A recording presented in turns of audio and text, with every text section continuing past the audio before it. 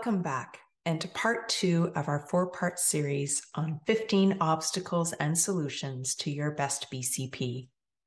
In our last session, we covered the challenging obstacles you face with getting the buy-in you need to even get your plan off the ground.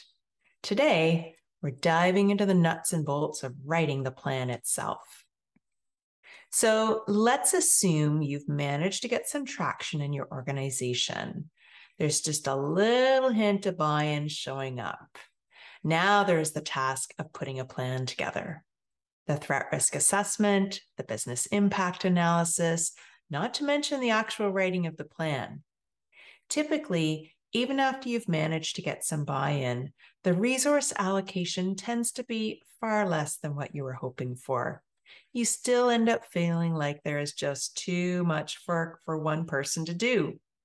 So how do we overcome having a large amount of work to do with limited resources to do it? We find opportunities to streamline. The first example I'm going to share today is streamlining the threat risk assessment. The actual risk assessment doesn't have to be a big part of your business continuity planning process. While risk mitigation is a critical piece to keeping your business safe and operating smoothly, you don't actually have to complete your threat risk assessment in order to start writing your plan. Ultimately, no matter what threats you're exposed to, at the end of the day, whether your building burns down, a pandemic strikes, you're the victim of a cyber event, or a tornado rips through, you are left with 4 possible results, or some combination of these 4. No building, the physical location where your staff go to work each day or where you produce your widgets, is partially or completely uninhabitable for a period of time. This could be the result of a fire, a tornado, a gas leak, a pandemic, or an active shooter. Secondly, no people. It may be that a pandemic has struck the region, possibly a hurricane or other regional emergency has left your workforce with personal responsibilities that take precedence over their responsibilities to your organization. Or just maybe the chicken was undercooked at the office holiday party and the majority of your operations team is off with serious food poisoning. One way or another, you are missing critical people and or the critical number of people required to continue business as normal. Third, no systems. This could be your data center is wiped out or your connectivity to your data center or systems has been cut. Construction in your parking lot, taking out your internet connectivity, a significant fire, or a disgruntled employee releasing their frustrations on your server room can all leave you with no access to some or all of your systems. Lastly, third-party providers, whether they supply you with software as a solution, courier services, power, or the raw materials you require to manufacture your widgets. These days, more and more companies are outsourcing, and the ability of those vendors to continue operating impacts your ability to continue operating. So if you're tight for time and resources, and you need to get a draft of that business continuity plan together, you can consider skipping the threat risk assessment for now, and just ensure your plan is written such that you're prepared for no building, no people, no systems, or no third-party providers. So we've potentially dodged the threat risk assessment, but what about the business impact analysis? There's certainly a movement within the business continuity space that questions the need to do a full business impact analysis. I'm not going to get into that debate here, but the discussions are interesting to follow, and I encourage you to participate in them. For now, though, let's assume that you do want to complete a BIA. The BIA process uncovers a wealth of valuable information for your plan. Primarily, it establishes priorities and required resources to help ensure that everyone at the company is playing from the same playbook during recovery. And it provides you with an opportunity to validate that the disaster recovery solution you have in place for the IT side of the house will meet the needs of the organization. This helps to ensure that the plan you write is realistic for your organization. Now, having said that, there are a few things you can do to simplify the BIA process. First of all, avoid open-ended questions. This generates a huge amount of information to sift through when BIA surveys are complete. If you have Excel, for example, referred to as Excel, MS Excel, Microsoft Excel, Microsoft Office, Office 365, it makes it very difficult to collate results. Where possible, provide defined lists of resources that those completing the surveys can choose from. This makes collating results so much easier. Second, only ask for what you'll use. There are a lot of very expansive BIA survey questionnaires available, but sometimes they collect way more information than you really require. Particularly in a small to medium-sized organization, a commonly asked survey question is the number of people required to execute a process. It's understandable why the question's being asked. At the end of the day, the planner wants to know, well, how many people and workstations are going to be needed as recovery takes place. However, questions like this can lead to some double counting. For example, there may be financial processes that require 2 people due to the dual controls involved. So when asked how many people to execute this particular process, the individual completing the survey states, well, 2. Now, for the next process, perhaps only 1 person is required, so 1 is recorded, and the same for the process after that. For these 3 processes, it may now look like we need 4 people, 2 for the first process and 1 for each of the next 2 processes. However, what if the same 2 people that do the first process can easily do the next 2 processes as well? What if each of these procedures don't actually consume their entire day? It may be that only 2 people are needed for all 4 processes to be completed.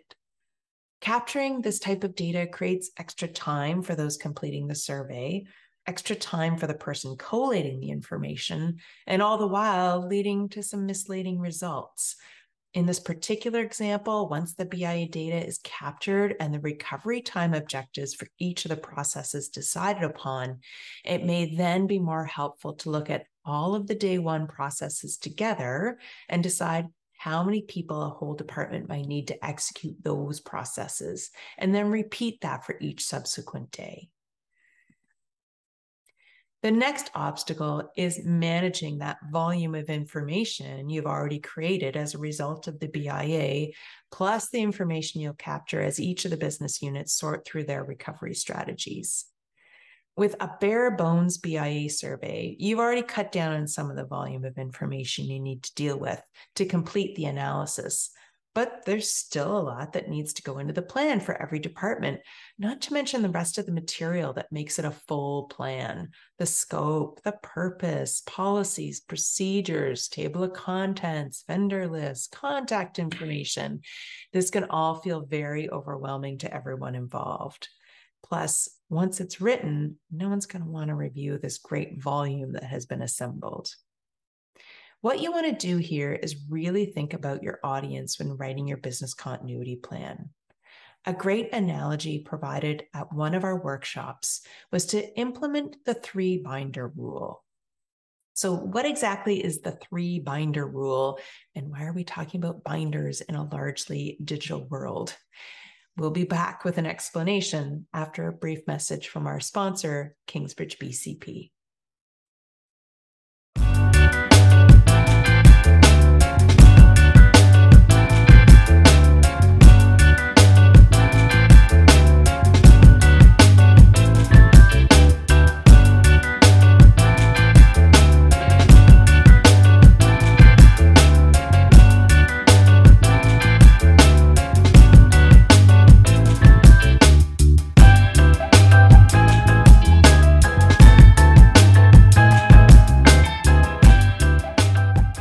Welcome back. We were just about to get into the 3-binder rule as a strategy to help manage the volume of information that goes into a BCP.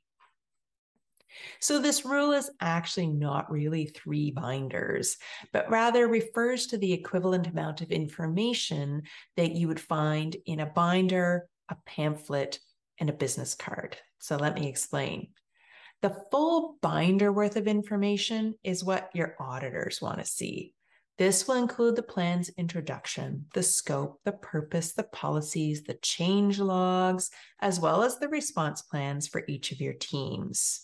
Your emergency response procedures, such as your evacuation plans, will be in here, along with your business impact analysis data, results of various exercises or disaster recovery tests that you've done in the past, as well as who might have attended those events. Much of this information is critical for demonstrating that you have a complete and effective plan and that you've been diligently maintaining it. However, for each of your recovery teams, they don't need all this noise when they need to respond. They need about the same amount of information as you could fit into a pamphlet, with whatever supporting documentation they may need to reference, like paper forms or manual procedures they may need depending on the scenario they face. Those in the rest of your organization, not directly involved in the recovery process, really need about the amount of information that can fit on a business card. They need to know that there is a business continuity plan in place. They need to know who to contact or who will contact them to provide them with instructions once health and safety concerns are addressed and it's time to recover the business. So a binder's worth of information for the auditors, a pamphlet's worth of information for the response teams, and a business card's worth of information for the rest of the organization. Where you need to focus the majority of your energy in writing your plan is on the pamphlet portion. This is where the rubber hits the road in terms of recovering the business. Once the team responses are together, then worry about the binder's worth of information you need for the auditors and the business card snippet for the rest of the organization. Now, the next obstacle that our workshop participants described was ending up with a plan that doesn't actually reflect the realities of your organization, either because they assume the existence of resources that don't actually exist, or they may be missing so much information. The plans don't really reflect the reality of what the organization would actually do during a disaster. So how do you get a plan that truly reflects those realities? Keeping in mind, of course, that recovery will almost never go entirely as planned. To get a realistic plan, make sure you have the right people at the table.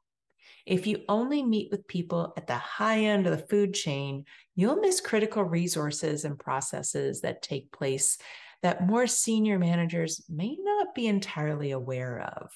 The devil can be in the details, and you don't want to miss something that will make or break your ability to recover. On the other hand, if you only meet with the front line, they won't necessarily have the big picture perspective to judge whether a resource or a process is truly critical or whether a particular recovery strategy or workaround is really permittable. You need to have a cross-section, and managers, particularly new ones, need to check their ego at the door and allow those who report to them to speak to how processes actually work, so that educated decisions can be made regarding how quickly it needs to return and how it can be modified if required. Another resource that is beneficial to have at the table if you can is IT. Your technology folks are an invaluable resource during the BIA and plan building process. They can validate the true system needs or suggest workarounds. A good example of this is when departments identify the company intranet as a critical resource. Most company intranets are just a series of shortcuts to information that is stored elsewhere. IT can tell you if and where to find the form, system, or web address directly when the intranet is not up. Nowadays, many of the systems companies use are accessed through a web portal, But most end users don't actually know whether what they're accessing is actually a local system or something hosted off-site, whether there's a designated IP address required for a site or a certificate or token that needs to be installed locally on their computer. I've seen departments plan to have everyone work from home, only to discover that the systems they need to access can't actually be accessed remotely. Your IT department can help you sort through all of this. And of course, they are absolutely necessary to provide you with the organization's disaster recovery capabilities. A recovery time objective of 8 hours for a process is not realistic if the systems required to execute that process will not be up for 16 hours. Now, sometimes when you get a little bit of interest at the senior management level, it doesn't always trickle all the way down to the people you really need on board to actually contribute to the plan development itself. They aren't seeing it as a priority, and as a result, so they're not engaged. So how do you get individuals to actually participate and not tune out of the business continuity process? We'll talk about this a little more when we get to maintenance, as many of the same solutions apply. But first, this is where you'll want to leverage that champion that you've been able to find in your organization. Compose an email outlining the importance of the BCP process and ask your champion to review it and send it from their email account. If you compose it, it's not a lot of extra work for them, but having an email come from senior management emphasizing the importance of everyone's participation in the process raises the profile and priority of their BCP obligations. I've worked with many organizations where I'm told by individuals point blank, they are not going to lift a finger to work on the BCP unless their boss tells them to. So once you have participants in the room, also spend some time educating them about the importance of BCP and share the stories you may have used for the purposes of getting buy-in. Emphasizing close calls for you or a neighboring business or competitor can make the process seem much more important. So that finishes up part 2 of our 4-part series on 15 obstacles and solutions to your best BCP. In our next part, we'll take a look at how to overcome the obstacles faced in exercising your plan. I'll see you right back here for part 3.